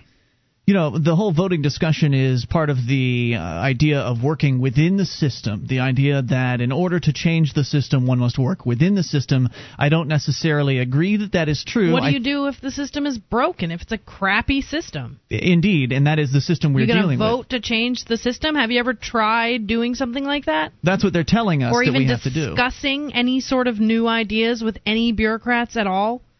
They don't care. No, they blow you off. As you can hear if you listen to the talkback episodes at freekeen.com, you can hear liberty-minded people calling into a local talk show which is run by politicos, run by politicians. And you can hear how, I haven't put up this past weekend's episode, but there are several of them on freekeen.com. And the one that's coming up, Sam, who we had on the show last night from obscuredtruth.com, calls in. He is given the chance to ask his question. But when they respond, they cut him off immediately after he asks his question, so he doesn't have the chance to actually address what it is that they say. So if they dodge the question in their answer, he has no way of actually addressing that dodge later on because they've already hung up on him. So they don't like to hear new ideas. They don't want to have their belief system challenged. They're comfortable where they are. They like the system how it is. The system is working for them, and so they would like to keep it that way. And so it's one of the reasons why I want to encourage as many people as possible to participate in calling this local talk show. Hassling these It's not hassling. It's asking legitimate questions and expecting answers. And so if you can go to freekeen.com to learn more about how to do that. As far as I'm concerned, it makes about as much, the politicians complaining about calls from Free State Project members makes as much sense as Boffo the clown crawling into the dunk tank and then complaining that people dunk him in. Because, these politicians get on there and they crow about what a great job they're doing for the town. Well, they're not actually complaining. It's the callers, some of the statist callers that complain about it. The politicians hate it. I'm sure they do, but they can't say that on the air because they want to be liked by everybody. Nope. So they want to be seen as people that are fair. It makes about as much sense as somebody standing there and saying, "You shouldn't be throwing that baseball at Boffo. He's a good man. He's a good man. Look at Boffo over there." That's a great analogy. Counting your money as you throw baseballs at him. It's not even the best analogy because, Boffo didn't steal your money. The politicians are. And Boffo's more fun. He insults everybody that comes up. And some of the amazing crap I've heard those guys say at the fair. Oh, they're brilliant. Brilliant. They're just mean. Brilliant and mean at the same time. And they're so well practiced at it. They know they have just a repertoire of heckles that they can pull out just based on, he's fat, he's tall, he's skinny, or whatever. And they'll just the ones that amaze me are the racial ones. Like I can't believe that this one guy, I swear I heard him say something like, now you have to imagine him saying the N-word because I'm not going to say the N-word. Yeah. And he said, "In want a mango? Hey, in want a mango?" And holy crap, I can't believe he lived through that. Yeah. But he did. All right. So we were talking about working within the system, right? And this is what the politicians encourage. Well, if you want to change it, you need to work within the system. Well, because they know that it's going to take forever and get nothing done, and things will stay as they are if we work within the system. Well, plus, and it legitimizes their system as well. When people work within it, it essentially is people saying, yes, this is the appropriate way to affect change in our lives. Now, to be fair to those who are working within the system, and I've done it myself, and I will still dabble in it as well, because I have seen that at least here in New Hampshire, there's something to it. At least here in New Hampshire, because we have so many great activists here, because we have the New Hampshire Liberty Alliance, it's really doing a great job within the political realm. I still believe that changes can be made within the system, but I still also firmly believe it's the most inefficient, slow, and bureaucratic way to make changes, if you can even successfully make them. I think that there are better ways to do things. However, I'd like to share a story here from our former hometown of Sarasota, Florida. You and I, Mark, that's where we're from. That relates not just to Free Talk Live, because it has to do with one of our callers, but also relates to the whole working within the system idea. And I'm talking about the Lennon Murder Truth guy.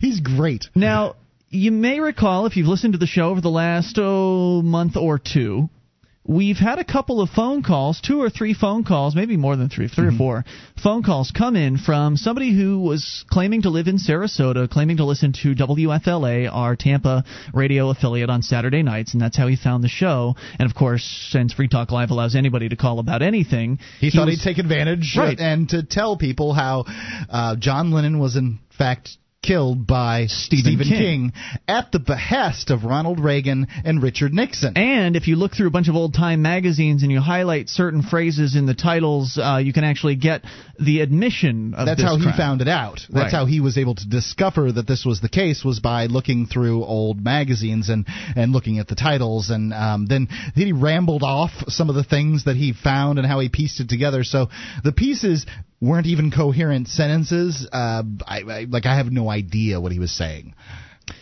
Right, and he believes firmly that Stephen King killed John Lennon. He has a website that is dedicated to it, and he's really sure to plug it every time he calls the show. And he says it's the #1 Lennon murder site in the world. I believe him. Who Whatever. But so he's called this show a number of times, then all of a sudden he shows up in the news. In fact, the story made Fark.com, from my understanding. And so that means it broke big. And there's actually video footage of this guy. His name is Steve Lightfoot. And he apparently is originally from California. He comes into the Sarasota City Commission meeting on Tuesday of this week. Mm-hmm.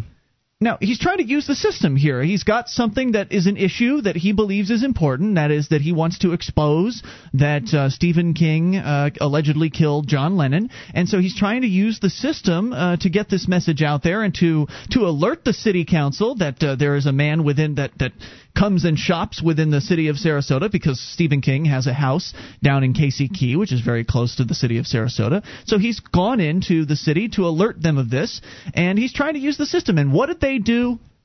Well, they threw him out of their commission meeting. So here's a story from MySuncoast.com, ABC7. Some excitement at the Sarasota City Commission meeting Tuesday when a California man spoke out about who he thinks really killed John Lennon. During public comment... Hold on. It's interesting how they've used they've managed to alienate the guy by saying he's a California man. He is a resident of Sarasota. Correct. So why in the world are they calling him a California man? Maybe because it makes him sound crazier? It makes him sound... like an outsider. Yeah, he's an outsider. What the hell is this California guy coming here? That's how I see it, at least. Right, now this is a public comment phase in the city council meeting in which, and this is kind of common among city council meetings across the country, is there will be this public comment phase wherein you can have 3 minutes and you get to talk to the city council. And so that's what they get to ignore you. Right, that's what he decided to do. He had signs And he took a seat in front of the commissioner saying he wanted to expose the truth, then went on to allege that part-time Casey Key resident and author Stephen King was indeed the person that killed John Lennon. He said the following: "I'm from California. I'm known by 10% of Florida. I'm known by 50% of California." Those are pretty big claims. He says, "I am the man exposing the truth about John Lennon's murder. Stephen King, Casey Key resident, shot John Lennon. He's not suing me. My van says it all over the place." Said that Stephen King is the worst criminal the state of Florida has ever harbored. Sarasota Mayor Lou Ann Palmer told the man that comments at the meeting must be reserved for city business, saying the case doesn't relate to the city of Sarasota because Casey Key is under Sarasota County jurisdiction. The mayor then summoned Police Chief Peter Abbott, who escorted the man and his signs peacefully out of the chamber to the sound of chuckles from people attending the meeting. The entire 3-minute exchange can be watched at mysuncoast.com. So there you go. What is this man supposed to do? He's trying to get remedy. He's trying to use the system. He's trying to speak out against a perceived injustice, and they just ignore him and laugh at him. What is Lou Ann Palmer supposed to do? She's supposed to sit there for another 2 minutes and listen as he yammers on. But they didn't even give him his full 3 minutes. It would have mattered. Hour number 3 is coming up. Hey, I'm just saying, he tried to use the system, and look what happened to him. Escorted from the room. And if he'd resisted, they would have hurt that man. Oh, yeah, they mushed him. Hour 3 is on the way. You can bring up what you want. This is Free Talk Live. Coming up, Generation Sex. Would you like to help others find Free Talk Live? You can help us advertise, market, and promote the show at amp.freetalklive.com. Consider becoming a Free Talk Live amplifier now for $3 a month and get some cool bonuses at amp.freetalklive.com. This is Free Talk Live. We are launching into hour number 3 of the program. You can bring up what you want. Just dial the toll-free number, 800-259-9231. That is the SACL CAI toll-free line. And it's Ian here with you. And Julia. And Mark. And you can join us online at freetalklive.com. All the features are completely free, so enjoy those on us. Again, that's freetalklive.com as we continue here and take your calls if you make them. Otherwise, we talk about things interesting to us. Julia, you brought something in tonight that you wanted to discuss. Generation Sex? Yes. The name of the article is How the Faceless and Amoral World of Cyberspace Has Created a Deeply Disturbing Generation Sex. And where is this from? I don't know. Okay. Sounds like a very. Sounds like they're trying to stir the pot. It's an opinion piece, Mail Online, Daily Mail, so it's UK. Got it. Mm-hmm. And first of all, what caught my eye about this was the name of the title, How the Faceless and Amoral World of Cyberspace. So is that to say that all aspects of cyberspace are amoral? Amoral, it would be absent of morals, without morals. So I suppose it's true that the Internet is not necessarily moral or immoral. When it has the Bible printed on it, because I know that lots of Christians have done lots of stuff on the Internet. If you type in search some little bit of a verse, you'll find it. Somebody out there has made it pretty clear. So I don't know. Sounds like they're trying to paint the Internet with a pretty broad brush. So this is written. It's an opinion piece written by a mother. She says, these days, everything has changed, and the truths that children tell... Oh, my gosh! You mean things change? And the truths that children tell make one gasp and stretch one's eyes. A couple of years ago, my daughter, Francesca, then aged 13, told me about a party she had been to one Saturday night. In the course of the evening, she came upon one of her friends, also age 13, performing oral sex on a boy in the garden. The boy was standing and videotaping the event on his mobile phone. Uh-oh. My that daughter... makes him a child pornographer. You're right. Maybe not in the UK, or maybe. Good point. I don't know. My daughter, in whom the feisty gene has always found strong expression, pulled her friend off the boy, knocked the phone out of his hand, and slapped him round the face. Now, that right there tells me that the daughter's exaggerating. What do you mean? I just have a really difficult time believing that that really went on. You don't know her daughter. That's true, but I still don't believe it. She could be a real holy roller, and she could absolutely have stepped in. She doesn't look like a holy roller in this picture. Really? Okay. And she's going to parties where guys are getting oral in the garden. Good point. Anyway, I can remember being a teenager, and I remember sort of I don't know if it's a mother-daughter relationship thing, but if I was feeling brave enough to sort of, tell my mom some of the things that I may have done in the past, I would exaggerate and try to make myself seem like more of a badass maybe than I really was. And it was just sort of this, like, look, I'm old enough and mature enough to handle situations like this. I've seen things you don't even know I've seen. I certainly trust your assessment of what a young teen girl would do rather than mine, so certainly. Well, either way, I think that something maybe like that might have happened, but that she's definitely exaggerating. But I could be wrong. Maybe that sort of thing. If they'd show us the video evidence, we'd know for sure. Well, she knocked the phone out of his hand. Then we'd all be criminals because she's 13. That just for looking, we'd all be criminals. Right. Well, I don't know whether she did or didn't, and I agree with Julia's assessment that likely there's some exaggeration going on here. I don't know that it's the most important part of the story, but I did have a situation in prison where a friend of mine was back somewhere in some offices with a prison homosexual, and I on the weekend when he was sort of had ability to go in these offices where no one else would, and I found out from my friends that he was back there with that guy, and I said, "Yay, get out of there, I'll call your sister." And that got him out relatively quickly. Okay. Yeah. So we're talking about two prisoners, not a prisoner and a guard. That's correct. Okay. My daughter... Oh, sorry, wrong paragraph. I apologize for shocking you, but then there are a number of things shocking about this event. The casual nature in which such an intimate act is performed in public, the young age of the participants, and last, but by no means least, the fact that it is being filmed. Now... I'm not the public thing. That's definitely not my cup of tea. I was You're certainly not an exhibitionist. Yeah, I'm definitely not. But I was certainly more willing to do stupid stuff like that when I was a teenager, and it was really just an attention issue. Right. Like teenagers just really like to get attention. I know everybody likes attention, but I feel like I craved it more. Teen girls are sort of known for being a little attention starved. Right. Well, teen boys aren't going to get the attention in the same way. How's that? That's true. So, what's next? Sorry, I keep losing my place. My eyes are strange. My contacts are kind of weirding me out. Sorry. The young age of the participants. Now, I'm not really so sure that 13 is that young to be giving blowjobs. You like it's too young or not too young? I feel like I gave a blowjob when I was 13 or 14. Well, anything that happened before I had a chance to have it happen is too young as far as I'm concerned. Maybe that's where her mom is coming from. Maybe because mom wasn't involved in such things at that age that she's taking offense to it. I don't know. I feel like there was always... Some people start getting laid at 12. Some start at 13. Some start at 14. Some 15, 16. Some people don't get laid till they were 22. Yeah. Right. I had sex for the first time when I was 15.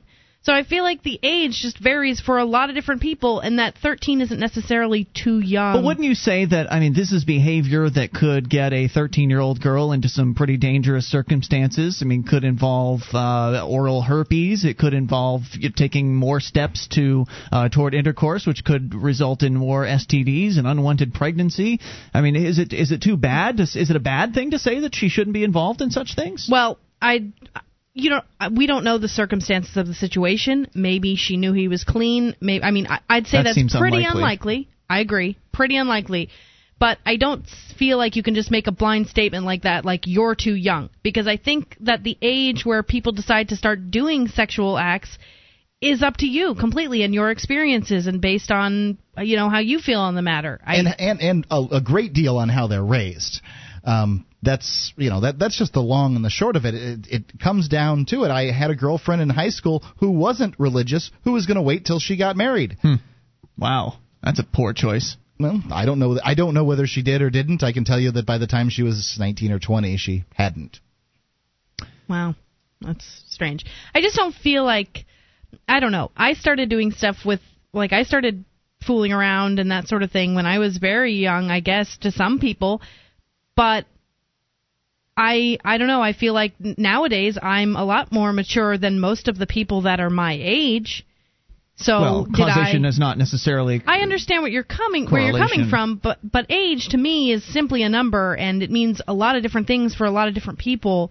And it seems very motherly for someone to just say, you're too young for that. Right, I agree. I mean, for a mom to say that, well, it was moral when I did it at 18, but it's immoral for my daughter to do it at age 13 is just a mom drawing an arbitrary line. Whatever she's basing that on, it seems irrelevant to me. It's just that she's saying that, well, she feels good about what she did, but she doesn't want her daughter to do the same thing 2 years earlier or 5 years earlier because there's something inherently wrong with that. Is that kind of what she's getting at? That her daughter is being, or this other girl, I guess this wasn't her daughter, it was the other girl.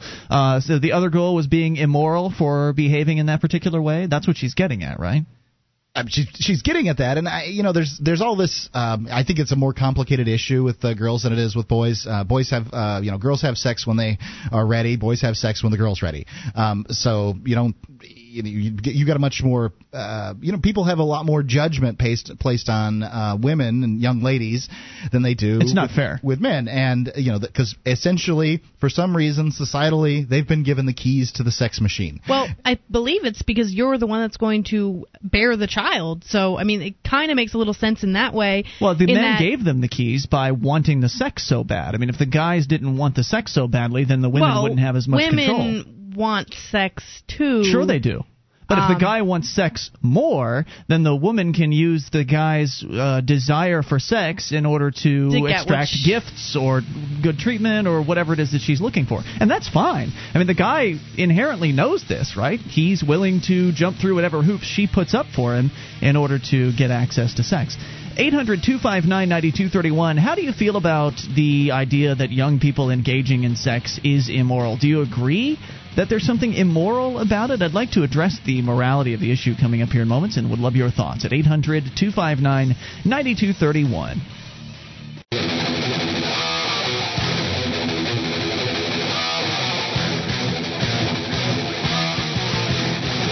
This is Free Talk Live. You can bring up what you want if you dial toll-free. 800-259-9231. That is the SACL CAI toll-free line. It's Ian here with you. And Julia. And Mark. And you can join us on our website at freetalklive.com. The features we give away. So enjoy those on us. And those features include the bulletin board system with over 400,000 posts. There's a lot to talk about. Serious issues to fun stuff. You find it all free at bbs.freetalklive.com. That's bbs.freetalklive.com.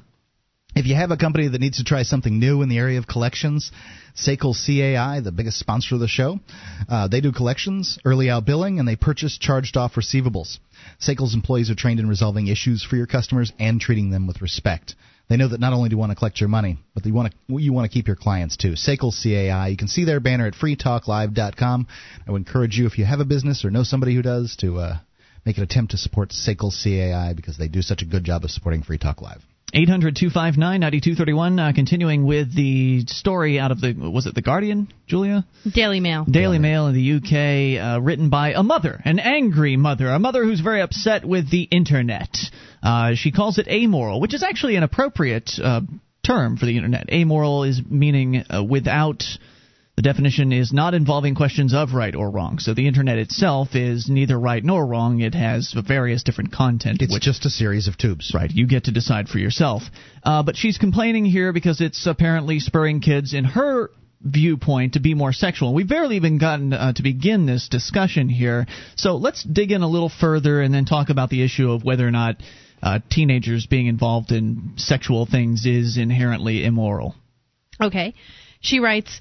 That week at school, when conducting a post-mortem of their weekend, as teenagers do and have always done, the girls at her then school, she's since then moved, a private girls' school in London, explained, "Hooray! We're now sluttier than Slutney," an affectionate nickname of another school. So apparently... so they're in a competition to see who can be the sluttiest?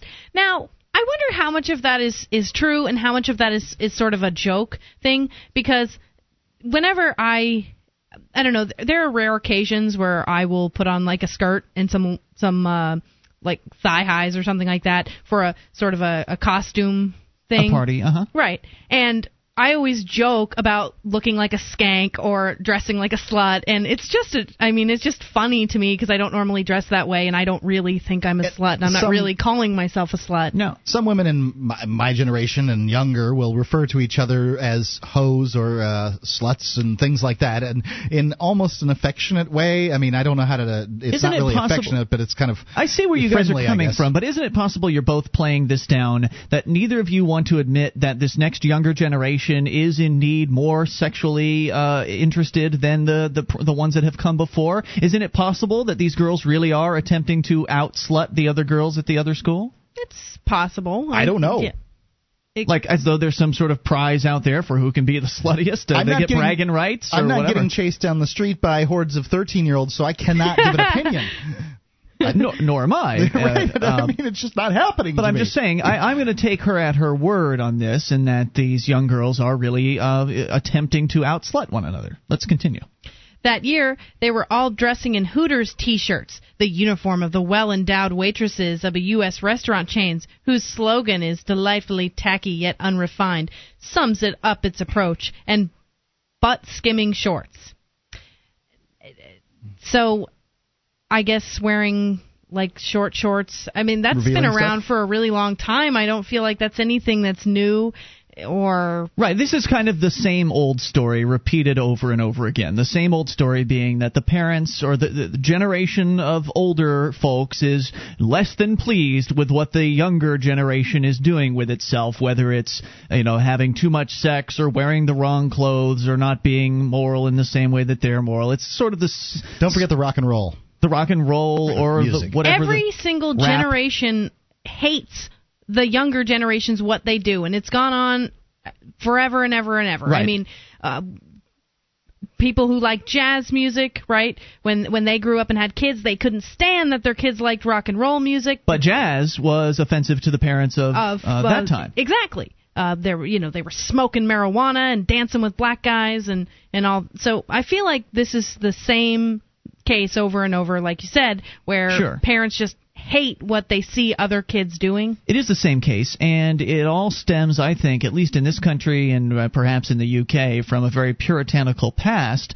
where sexual concepts and ideas and discussions were repressed. You weren't supposed to discuss these things publicly. You were not supposed to show a little bit of leg in the same way that now showing all of your legs is a very bad thing. I mean, the taboos have certainly been removed over time to some extent. Bikinis, for instance, are much more revealing today than they used to be in the past. However, it doesn't stop the mothers from being upset at their daughters from engaging in these behaviors that are becoming more and more common and attempting to cling on to their old value set and attempting to force them onto the younger generation. And I think that's where some of the resentment comes from. I think that's where some of the acting out comes from, in that, this is bad, we're not supposed to do this, so therefore it's kind of the old forbidden fruit effect. It's bad to behave in this way, and it's also at the same time very sexy because it's bad to be wearing these clothes because mom says there's something wrong with it. Am I making sense? Yeah. Well, I think to some extent they want to emulate the people that they respect, and pushing the sexuality envelope is one of the ways that you get to be, rich, famous, popular, whatever it is out there. So that's a factor. It's definitely a factor. I mean, look at Madonna. She might be the mother of teenagers at this point, but at one point, she sold sex big time, and Britney Spears seems to understand that. Well, sex sells, absolutely. And the 13-year-old girl understands that too. Yes. When one considers our society, it's no surprise that our children have lost all sense of modesty, which I don't necessarily agree with that, all sense of modesty. I mean, they're not walking around naked. Right. And nudity doesn't necessarily equal sex or sexy. They're sort of tied in together a lot nowadays, or have been for a while maybe. What's the value in modesty anyway? Isn't it sort of just a perception by these people that there's some sort of value to wearing clothes and being so-called modest? I would think that if everybody were to walk around naked for a couple weeks, I mean, presuming the weather was appropriate, that would kind of end all of this, would end this whole conflict. Like, okay, now everyone's naked, we've seen it, and we can move on with our lives. I do think that clothes make a big impression on people. They're an important part of making an impression. I can tell you that when I take Jack places and, show him off, that I comb his hair. And there's certain little outfits that I like better than other ones. So he's got one in particular, this little cardigan that he wears. And I know that clothes affect the way that people think about you. All things considered, I know that when I worked, that I got more attention from women by wearing pressed Oxford shirts and, pants with a crease in them than I did by wearing a T-shirt and some, work pants.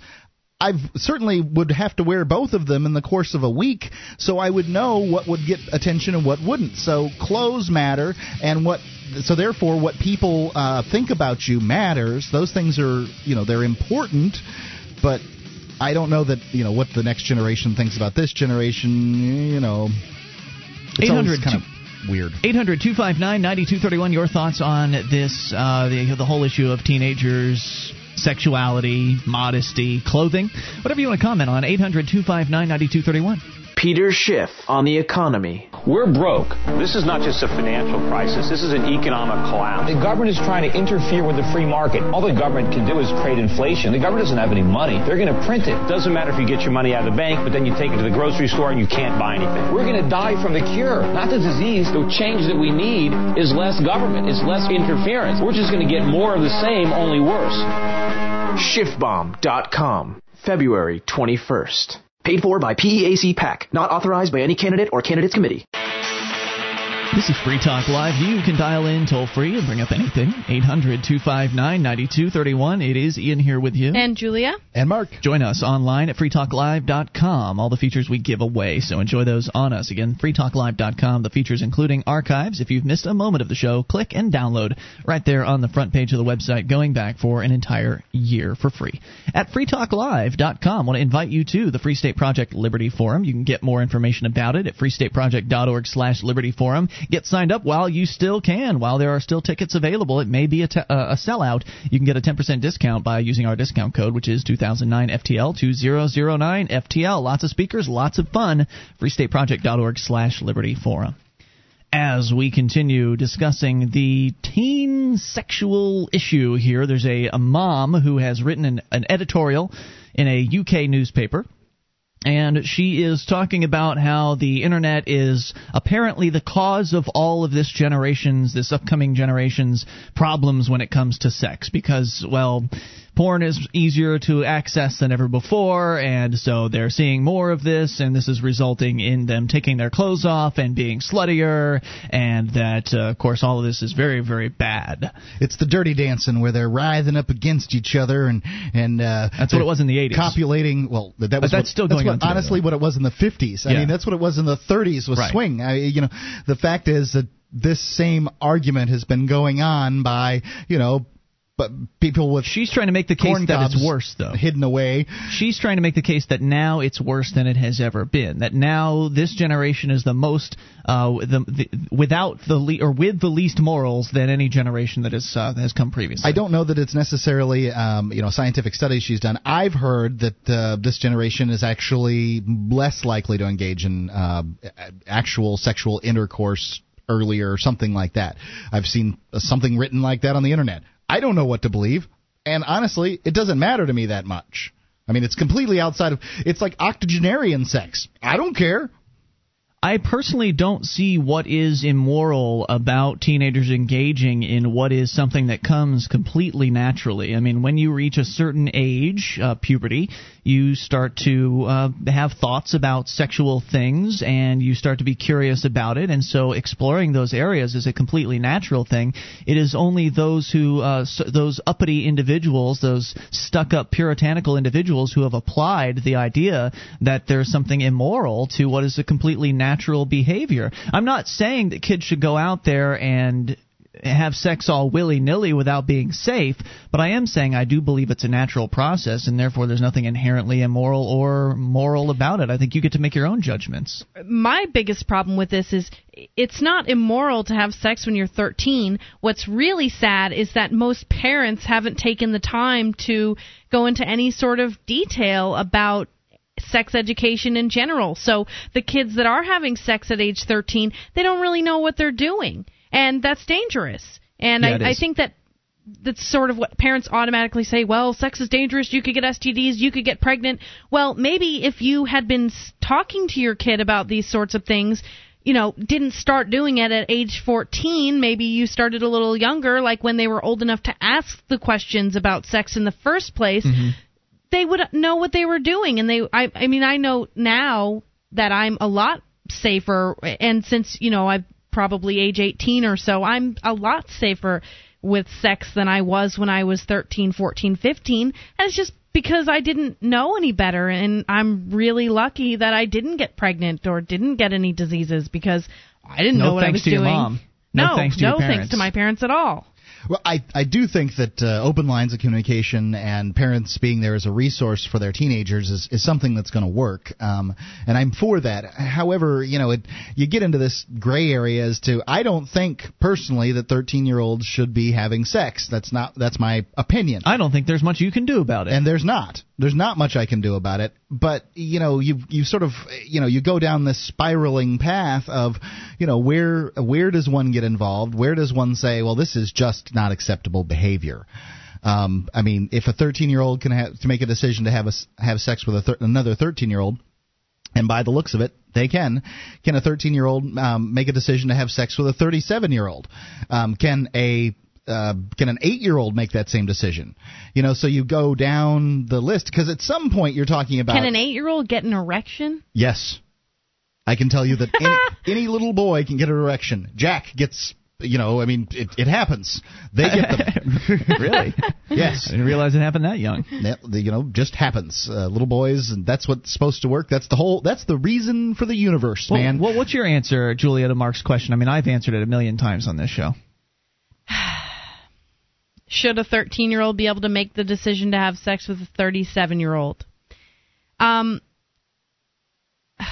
a really hard one. I'm of the opinion that there really shouldn't be an age of an adulthood. I think that the way it should be is that children are essentially property because their parents take care of them until they are old enough to move out and live on their own. And I think that age is really, really later than it should be because of a lot of factors, including government schools. So currently, when I think about 13-year-olds having sex with 37-year-olds, it sounds awful and gross and wrong. It does. But, there has to be some 13-year-old out there who's... And if you think about it... Sorry, I'm sort of thinking out loud here right now. I want to say hundreds of years ago, or maybe even 100 years ago, or decades ago. It wouldn't have been that unusual. It wouldn't have been that unusual. A 13-year-old girl to likely be married off to exactly. A 37-year-old man, just either probably somebody who's a little better off. That would just be a guess. It's not that terribly unusual in that respect. And from that standpoint, I don't have as big of a problem with that. If a 13-year-old girl and her parents say, yes, you can marry that 37-year-old man, I don't have a problem with that, because then you're talking about everybody who's involved being, above board, and okay. Fortunately, I don't think that many 13-year-olds have sex with 37-year-old men, and I guess I do believe that people. Yes, I think that a 13-year-old should be able to make that decision. I don't think it's that common, fortunately. I don't think that there are too many 37-year-olds out there who want anything to do with a 13-year-old. Well, they want something to do with them. They probably just don't want to have to. 13? I feel like 13 is a little young for most people. 13 seems young to me, but some like some guys 16? like that waifish thing. I don't know. Let's go to your phone calls and talk to Jeremy in Montana. Jeremy, you're on Free Talk Live. Your thoughts? Hey, guys, if anyone ever calls your girlfriend a whore, I'll kick their ass. Thanks for that, Jeremy. I'm glad you're out there backing me up. Is that all you have? Man. And kids will have sex just like us guys in their mid-30s will have sex. And what am I, a whore? I'm not a whore. Maybe they're a whore. Maybe they're the ones that just wish they could have as much sex as I do. And I'll hang up. Thank you, Jeremy, as always. Sweet. Appreciate it. Let's talk to Frank in New York. Frank, you're on Free Talk Live. Good evening. What's on your mind? Yeah, this is a very touchy topic. So Sure. what I thought I'd do is just raise the point that one of the great failures of the United States is that there isn't a standard or a national uniform age of consent. And that would actually, end the problems, concerning this issue. I don't think it would end anything. It would just create more problems. I mean, having an age of What do you think the age of consent should be? Well, I think in the United States it varies from 14 or 15 to 18. What do you think it should be, though? If you could pick the age of consent, the national age of consent, what would it be? I know in Europe it's I believe 15 years old.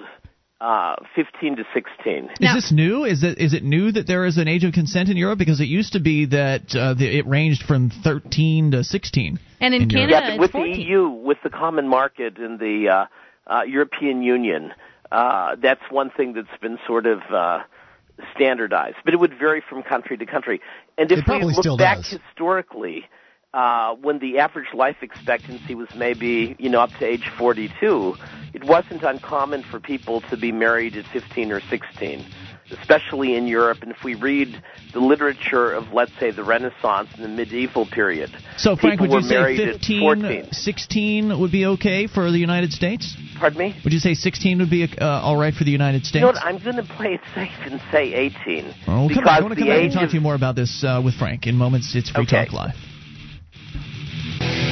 This is Free Talk Live. Only moments remain. Enough time for your call if you make it right now at 800-259-9231. Your thoughts on sex or whatever you want to talk about. 800-259-9231. The number brought to you by our friends at SACL CAI. It is Ian here with you. And Julia. And Mark. And you can join us on our website at freetalklive.com, where all of the features we give to you free. Now, if you are enjoying the show and you want to help support Free Talk Live, you can learn how to promote Free Talk Live at promote.freetalklive.com. Whole list of things that you can do, including putting a bumper sticker on the back of your vehicle. Got an envelope in, a self-addressed stamped envelope today from a truck driver, which is really the ideal kind of person to be sporting the Free Talk Live bumper sticker. What was his name? Bill. I believe Bill. Yes, I think so. Anyway, if you send a self-addressed stamped envelope into Free Talk Live, we'll send you back a Free Talk Live bumper sticker. And you can put that on your vehicle, ideally. I mean, obviously, we can't tell you where to put it. You'll put it wherever you want, but certainly the vehicle would be the best place for us. So you can get all the details on that. I believe that's at promote.freetalklive.com. If it's not listed there, you can get the address from the front page of the website. Just scroll down a bit. You'll find it. I think high schoolers putting them on their backpacks probably a good thing. That probably makes other high schoolers ask questions. It's not a bad idea. I don't know how well it would work on a backpack, though, because it's a full-size 3-inch by 11-inch bumper sticker. A binder. Binder would work. Resourceful folks, those high schoolers. They can figure it out. Sure. Let's continue here. Frank is on the line. Frank, you were telling us, as you have said in the past, that you believe the age of consent should be 18 years old. Julia, your response? There's a reason for that. Yes, sir. Because, in a sense, every state in the United States has a definition of what is statutory rape under the state laws. So let's say in one state, let's say hypothetically in Tennessee or Arkansas in the 1950s, the age of consent for a boy or a girl was different. Now, I'm using the term boy and a girl because if I say man and a woman, that involves something else. But the age... Are you saying a 17-year-old would be a girl and a boy, and that once you turn 18, you're a man and a woman? That's correct, under the eyes of the law. So what's interesting about it is we have sort of like almost, I don't want to say double jeopardy, but we have a situation whereby you can have an age of consent below 18 in the state, but the statutory rape laws in the state will say anyone under the age of 18, whatever, falls under the statutory rape thing. So it gets to be a conundrum with most states. And I think we should have it just as we have the age to vote is standard in this country. It's 18 in all the states. It's not 18 in Pennsylvania and 21 in Hawaii. So in a sense, we should have an age of consent that's standard, that's standardized for all 50 states. That would legally get us out of this dilemma. But I think it should be a moral issue decided by the individuals and their families. Some states... Hold on a second. Wait, you think it should... Wait, I'm confused. You're saying it should be a moral issue, but on the other hand, you're saying there should be a national age of consent? Right, only because of the judicial or the legal... Why not just get rid of statutory rape laws? Right, the statutory rape laws define statutory rape is anything under the age of 18. You didn't answer her question. By and large. Go ahead. Oh, I said, why not just get rid of statutory rape laws? I mean, if you don't agree with the way that the system's set up, why would you propose more laws instead of just getting rid of the law that's stupid in the first place? Because in a sense, we never get rid of any laws in the United States. We just add them onto the legal code. But we're talking about an ideal situation here, and Julia's saying if you want to achieve an ideal, why not get rid of the laws? I mean, we're talking about a fantasy land where you can have what you want. Right. No, I do see her point, and she makes tremendous sense. But if you read even the feminist literature of the 1960s and early 70s, you'll see that, it was socially acceptable for women under the age of 18, but in high school or going into university or college to have sex. But it's interesting, the people of that generation that had a very liberal attitude in the 60s, it seems when they became parents, they became very shocked. They wanted to repress, I guess, the freedoms they had with their children. And I find it kind of humorous. I'm actually in my early 50s, so, I went to school with a lot of men and women now that were, classmates in the 1960s and early 70s, and the attitudes were very different. And, it's kind of sad that at this day and age, that there isn't a standardization that would allow for all of this stuff to, in a sense, disappear. Because ultimately, we mature earlier now. Our physiological system, our diets, make us, in a sense, at least sexually more mature now by and large. Puberty comes earlier than it did 20 or 50 years ago, or 100 years ago. Especially 100 years ago, yeah. Yeah, but if you look at the codes, in many of the states, minors could marry with the consent of their parents. In areas like states of Arkansas, Tennessee, Kentucky, a girl could marry at 14 with the consent of her parents 60 or 80 years ago. And now that's it's true probably even in the East under Coast. the age of 18 with the consent of the parents, probably 16 to 17. But the point is, in those states, even with the age of consent, the overarching law that seems to supersede that is the statutory rape law. And, again, it's sadly, these cases are often brought out, for other issues. And ultimately, when people are going to be, sex should be a very personal matter.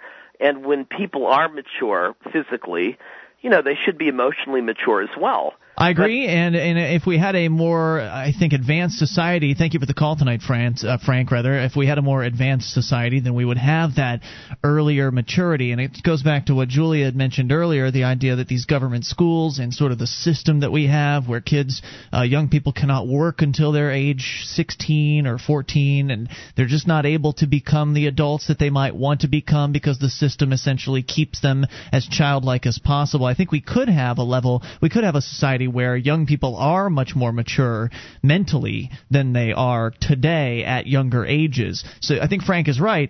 They may be maturing physically at a faster rate. They could be maturing mentally at an earlier time as well, but we're, as a society, restricting that maturity. Yeah, my problem with, age of consent at 18, that kind of scares me. I had been in a serious relationship for 2 years when I was 18 years old, and involving sex, and I learned more about healthy sexual relationships, in that relationship than I did in any of my stupid little one-night stands or whatever that I did with a teenager. If I had been forced to wait till I was 18, would that have been good for me? I don't see how. Well, there would be no way that you'd have been forced to wait until you were 18. I would have done it anyway, just like I did. And had you gotten caught, then you would have. Then my life would be ruined because I would be. Statutory rape. Oh, your life would have been fine. It's his life that would have been ruined. That's true. That's true, though. He was your age, wasn't he? Yes. Was he not? It doesn't really matter. I believe it depends on the state, but if you cry enough to your parents and you can get your parents to take that case to court, a statutory rape case to court, the girl pretty much always has the upper hand regardless of age, and I didn't want to have sex. He forced me to. So, is there anything else you wanted to share from this angry mother in this article from the UK? This lady who is very upset at young people and the access to information they may have about sex. Well, basically what she claims here, sort of in the later part of the article, is that social networking sites like Facebook and MySpace encourage teens to share information about themselves. And they're really just meat markets of the internet superhighway. And that supermodels are now girls' role models, but I feel like they always were. I don't feel like that's anything new, but she's claiming that because Britney Spears is now your role model as a 13-year-old girl, that you're going to be sluttier, and that the internet has allowed all of this to happen. And, I mean, the internet certainly is a really open place, and you can find just about anything on the internet. That absolutely is true. But, I mean, when I was a 13-year-old girl, I learned to dress slutty from cosmopolitan magazines. So yeah, Cosmo's some trashy stuff. Having dated women all along, I've liked Cosmo. It always had some great sex article. I would read Cosmo. I haven't read it in years. They write the same thing every single month. It's fine. It's good enough for me. I don't care. Right, but I feel like it's just a different medium for this stuff.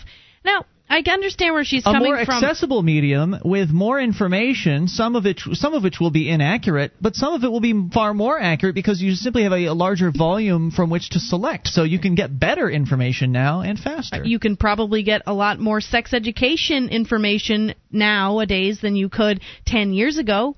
If you didn't talk to your parents about it, I guess you could talk to teachers who probably wouldn't address the issue, maybe a school counselor. Otherwise, it's your friends. The fact is, teenagers and sex is a reality as it has always been. The internet is a reality. It's not going away anytime soon. So parents that have a problem with this, they should monitor their kids. And I mean, there are all kinds of free market solutions out there. Well, better than monitoring their kids, they should actually have that sit-down conversation and be more open with their children and actually talk about these issues. Because if you try to turn it off, if you try to shut them out from the internet, and if you try to shut them off from information about sex, they're going to find out somehow, and it'll probably be in a much more dangerous manner than you would otherwise experience.